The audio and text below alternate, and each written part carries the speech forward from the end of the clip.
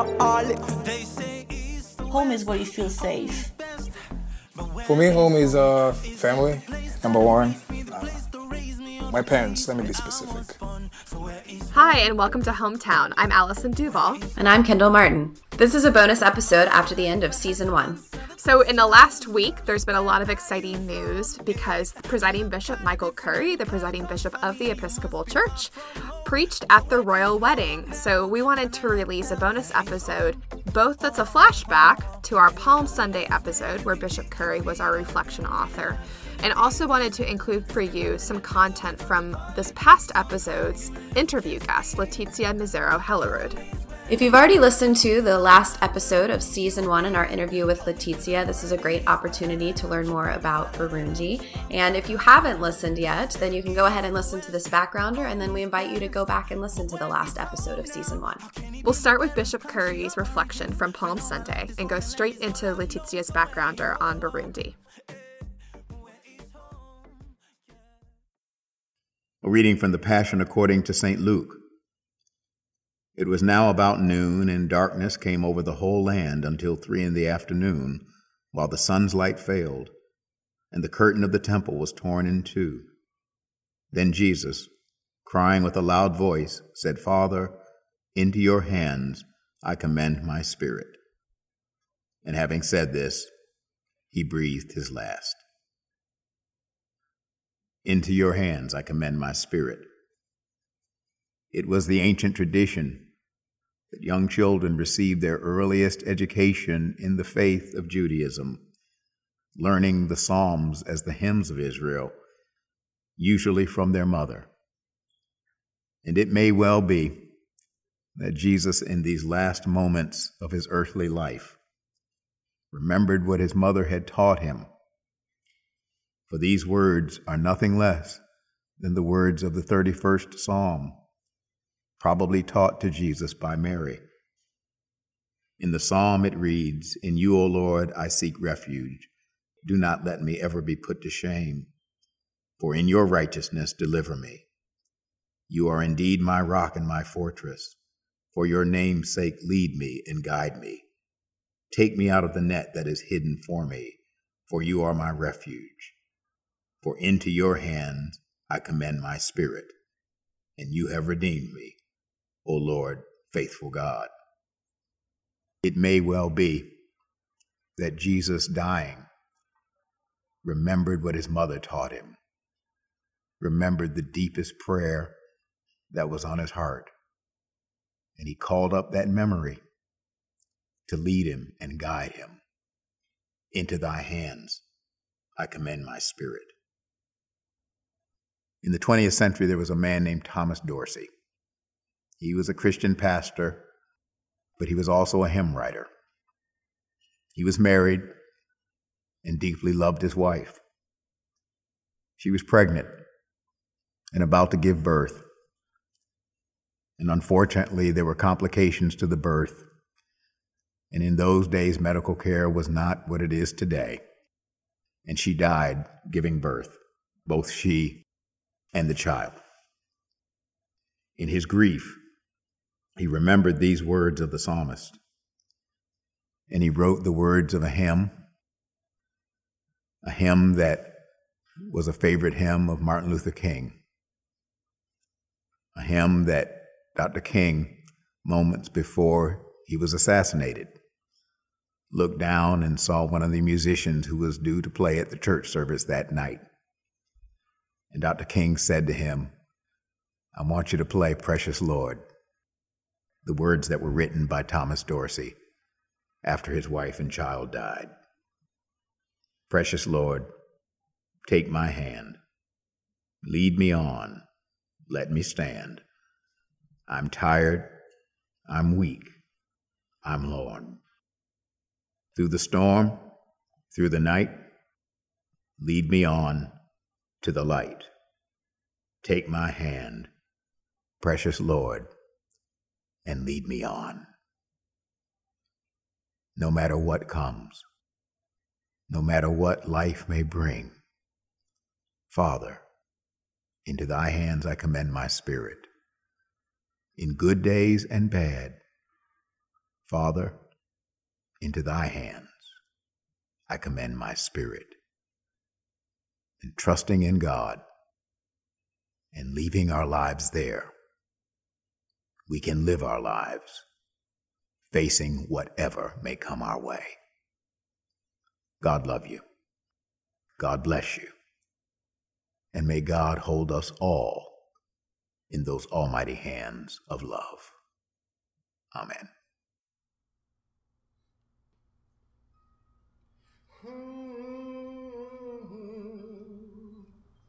Precious Lord, take my hand, lead me on, let me stand.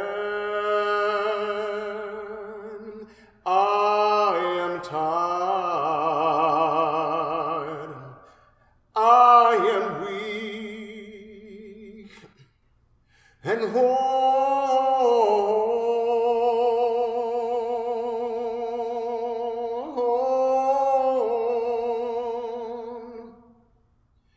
through the storm,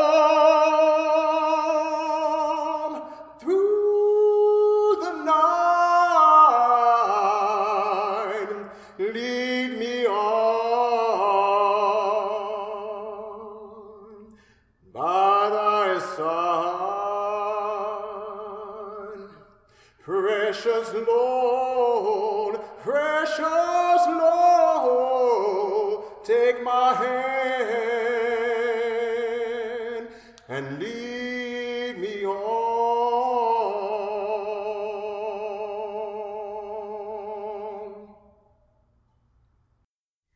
Hello, Amahoro, peace. My name is Leticia Mizero Hellerud, and I'm honored to provide background information for my native country of Burundi. Before I start, I would like to reference episode 3 in this podcast, which provides a backgrounder for Rwanda, the country directly north of Burundi. This backgrounder was recorded by Reverend Father Jean-Baptiste Ntagengwa. Burundi and Rwanda have many things in common. From the two languages, Kirundi from Burundi and Kinyarwanda from Rwanda, which could easily pass for cousins, to breathtaking landscapes alternating from tall mountains, hills, valleys, plateaus, lakes, plains, and everything majestic in between that God has created.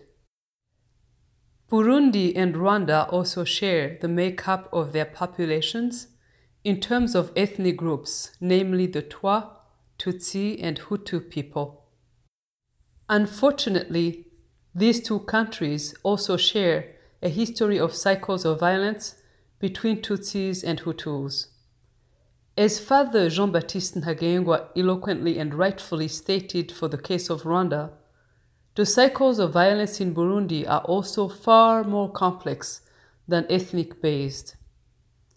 I have to commend Father Ntagengwa for his, in my opinion, objective account of facts which has regrettably proven not to be consistent between people describing the evolution of the political and social climates leading into wars and genocides in Rwanda or in Burundi. Listening to both episodes 3 and 4 from my perspective as a refugee from Burundi, meaning someone who has directly been affected by the cycles of violence in Burundi, again, very comparable in essence to what has happened in Rwanda over the years, I have to praise Father Jean-Baptiste Ntagengwa for his fearlessness in assessing the past, but also in expressing his doubts with regard to the leadership currently in place in his native country of Rwanda. Given the fact that many people, regardless of where they are in the world or their citizenship status, have been hunted and killed for speaking their truth, when the latter contradicts the messages spread by the current administration in Rwanda, Jean-Baptiste's courage is simply outstanding. I would urge the listeners of this episode to supplement my content with the information provided in episodes 3 and 4 by Father Jean-Baptiste Ntagengwa for more depth and width. Next, let's talk about the chronology of historical and political key events in my native Burundi. As I said earlier, Burundi is inhabited by 3 ethnic groups. The Hutus, or Bahutu, are the majority at approximately 85% of the population, followed by the Tutsis, or Batutsi, at roughly 14%, and the Twas, or Batwa, representing 1% or less. I would like to emphasize the fact that these percentages are an estimate and have fluctuated over the years. However, given the large margin in these figures, one can safely assume that the Tutsi ethnic group has always been outnumbered by the Hutu ethnic group in Burundi. With 27,830 square kilometers, Burundi is a little smaller than the state of Maryland. The population is very dense and is estimated at over 10 million. Due to its size, its location on the map, and perhaps because of its shape, Burundi claims to be the heart of Africa. Kirundi and French are the 2 official languages. Kiswahili is also spoken almost exclusively in urban areas of the bigger cities. English is taught in schools as a mandatory course. So now let's talk more about the population of Burundi and how the Hutus, Tutsis, and Twas came to this area. History attests that these groups settled in Burundi in 3 distinct phases. The Twa people are believed to have been the original dwellers, and the Hutu people arrived before and around the 1300s, followed by the Tutsi settlers in the 1400s. Historic evidence also show that a distinct Burundian kingdom emerged in the 1500s. The first explorers to have been documented as the earliest to travel to Burundi were 2 British men, Richard Burton and John Speke, in 1858. When first described by Europeans, and in particular by Speke, it is assumed that the distinction between Tutsi and Hutu is entirely racial. But this simple classification is blurred by intermarriage between the Bahutu and the Batutsi mainly, and by a custom that allowed people to become honorary members of the other group. A more valid description of the Tutsi-Hutu divide is by class and occupation. The Batutsi are considered to be wealthier and mostly herdsmen. The Bahutu are considered to be less better off and for the most part live by farming. In 1890, the kingdoms of Urundi, which will later become Burundi, and neighboring Rwanda are incorporated into German East African colonies as one country. Germany lost these colonies after World War I, and Belgium received the League of Nations mandate to administer Rwanda-Urundi starting in 1923, although the Belgian army had occupied the area since 1916, right after World War I. The League of Nations will later become the United Nations. In 1959, Burundi saw the influx of Tutsi refugees from Rwanda following ethnic violence there. 1959 also marks the beginning of the independence movement led by the UPRONA party of Prince Louis Rwagasore. The party wins the 1961 legislative elections. Prince Louis becomes prime minister but is assassinated shortly afterwards. After the disestablishment of the League of Nations and World War II, Rwanda-Urundi becomes a trust territory of the United Nations, still under Belgian control. In 1962, the mandate becomes independent. Urundi is separated from Rwanda and becomes the independent kingdom of Burundi under King Mwambutsa IV. Thousands of Hutus flee to Rwanda following ethnic conflicts. Thousands more die during the same conflicts. In 1965, King Mwambutsa refuses to appoint a Hutu prime minister after Hutus win a majority in parliamentary elections. Then there is an attempted coup d'etat intercepted by Army Chief Michel Micombero. In July 1966, King Mwambutsa IV is deposed by his son Ntare V. 4 months later, in November 1966, Army Chief Michel Micombero overthrows the young king and declares himself president. In 1972, the Tutsi army murders an estimated 150,000 Hutus, including nearly all educated Hutus, in an attempt to, quote-unquote, decapitate the Hutu leadership. Less conservative sources state a higher number of victims. It's worth noting that this genocide occurs in the wake of a Hutu-led uprising in the south of Burundi. More than 300,000 Hutus will flee to safety in the neighboring countries of Rwanda, Republic Democratic of the Congo, then known as Zaire, and in Tanzania. In 1976, President Micombero is deposed in a military coup d'etat by Jean-Baptiste Bagaza.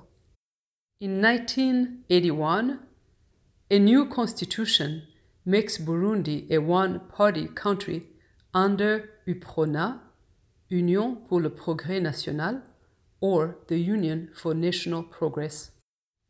In 1987, President Bagaza is deposed in a coup led by Pierre Buyoya. Thousands of people, mostly Hutus, are massacred in 1988, and thousands more flee to Rwanda. Alongside these cycles of political unrest and instabilities, there are signs of hope, which will unfortunately prove to be short-lived. In 1992, a new constitution providing for a multi-party system is adopted in a referendum. Consequently, Melchior Ndadaye's party, the Frodebu, wins multi-party polls in June 1993, ending military rule and leading to the installation of a pro-Hutu government. 4 months later, in October to be precise, Tutsi soldiers assassinate President Ndadaye. In revenge, some Frodebu members kill Tutsis and the army retaliates. Burundi is plunged again into an ethnic conflict which claims an estimated 300,000 lives. In January 1994, the parliament appoints Cyprien Ntaryamira, a Hutu, as president. He dies 3 months later in a plane crash when his Rwandan counterpart is shot down over the Rwandan capital city, Kigali, killing both and triggering the genocide in Rwanda, in which an estimated 800,000 are killed. In 1995, the massacre of internally displaced Hutus leads to renewed ethnic violence in the capital, Bujumbura, under the presidency of appointed parliament speaker Sylvestre Ntibantunganya. In 1996, former President Buyoya seizes power. He and the parliament agree on a transitional constitution under which he is formally sworn in as president 2 years later. A transitional government is installed in October 2001. A ceasefire agreement had been signed the year before. 2 main Hutu groups from the opposition had refused to be part of the agreement and continued to fight. 2003, April, Domitien Ndayizeye, a Hutu, succeeds Pierre Buyoya, a Tutsi, as president under terms of 3 years as part of the power-sharing transitional government that was started in 2001. The same year, 2003, in July, there is a major rebel attack on Bujumbura. It's estimated that 300 rebels and 15 government soldiers are killed. Thousands of citizens flee their homes. In November 2003, President Ndayizeye and Hutu rebel group leader Pierre Nkurunziza signed an agreement to end the civil war at the Summit of African Leaders in Tanzania. Nkurunziza's group is called FDD, Force pour la défense de la démocratie, or Forces for Defense of the Democracy. A smaller Hutu rebel group known as FNL, Force Nationale pour la Libération, or Forces for National Liberation, remains active in the fights. In 2004, a United Nations force takes over peacekeeping duties from African Union troops. The following year, 2005, in January, the President signs into law to set up a new national army incorporating government forces and all but one Hutu rebel group, the FNL. In March 2005, voters backed the power-sharing constitution. 2006, September, the last significant rebel group, the Forces for National Liberation, FNL, and the government signed a ceasefire in Tanzania. 5 months later, in February 2007, the United Nations shuts down its peacekeeping mission and refocuses its operations on helping with the rebuilding of the country. The same year, in September, rival FNL factions clash in Bujumbura, killing an estimated 20 fighters and sending residents fleeing. Rebel raids are also reported in the northwest of the country. In April-May 2008, renewed fighting between government forces and FNL rebels leaves at least 100 people dead. Later that year, the FNL is officially disarmed and becomes a political party in a ceremony witnessed and supervised by the African Union. June 2010 saw the presidential election. Nkurunziza is re-elected in an uncontested poll after main opposition parties boycott the vote and parliamentary polls. The opposition had said that earlier district elections were rigged. A new civil opposition called Alliance of Democrats for Change is formed. 2011, November, a human rights group states that more than 300 people had been killed in previous 5 months, including opposition party members or members of former rebel FNL. The group also accuses the government of restricting media and political freedom. In June 2013, President Nkurunziza approves a new media law, which critics condemn as an attack on press freedom. The law forbids reporting on matters that could undermine national security, public order, or the economy. The following year, in March 2014, the parliament blocks a government attempt to introduce changes to the constitution seen as threatening the balance of power between the country's main ethnic groups. 2014, in April, Burundi orders a senior United Nations official to leave the country after a UN report warns that the government is arming its young supporters ahead of the following year's elections, a claim which the government denies. Almost a year later, in May 2015, the Constitutional Court, amid reports of judges being intimidated, rules in favor of President Nkurunziza's decision to stand for a third term, which was highly questioned, even deemed unconstitutional. Protesters take to the streets, and tens of thousands flee the violence. An army officer's coup d'etat attempt fails. July 2015, President Nkurunziza wins a controversial third term in the presidential election with 70% of the votes. One opposition leader describes the polls as quote-unquote a joke.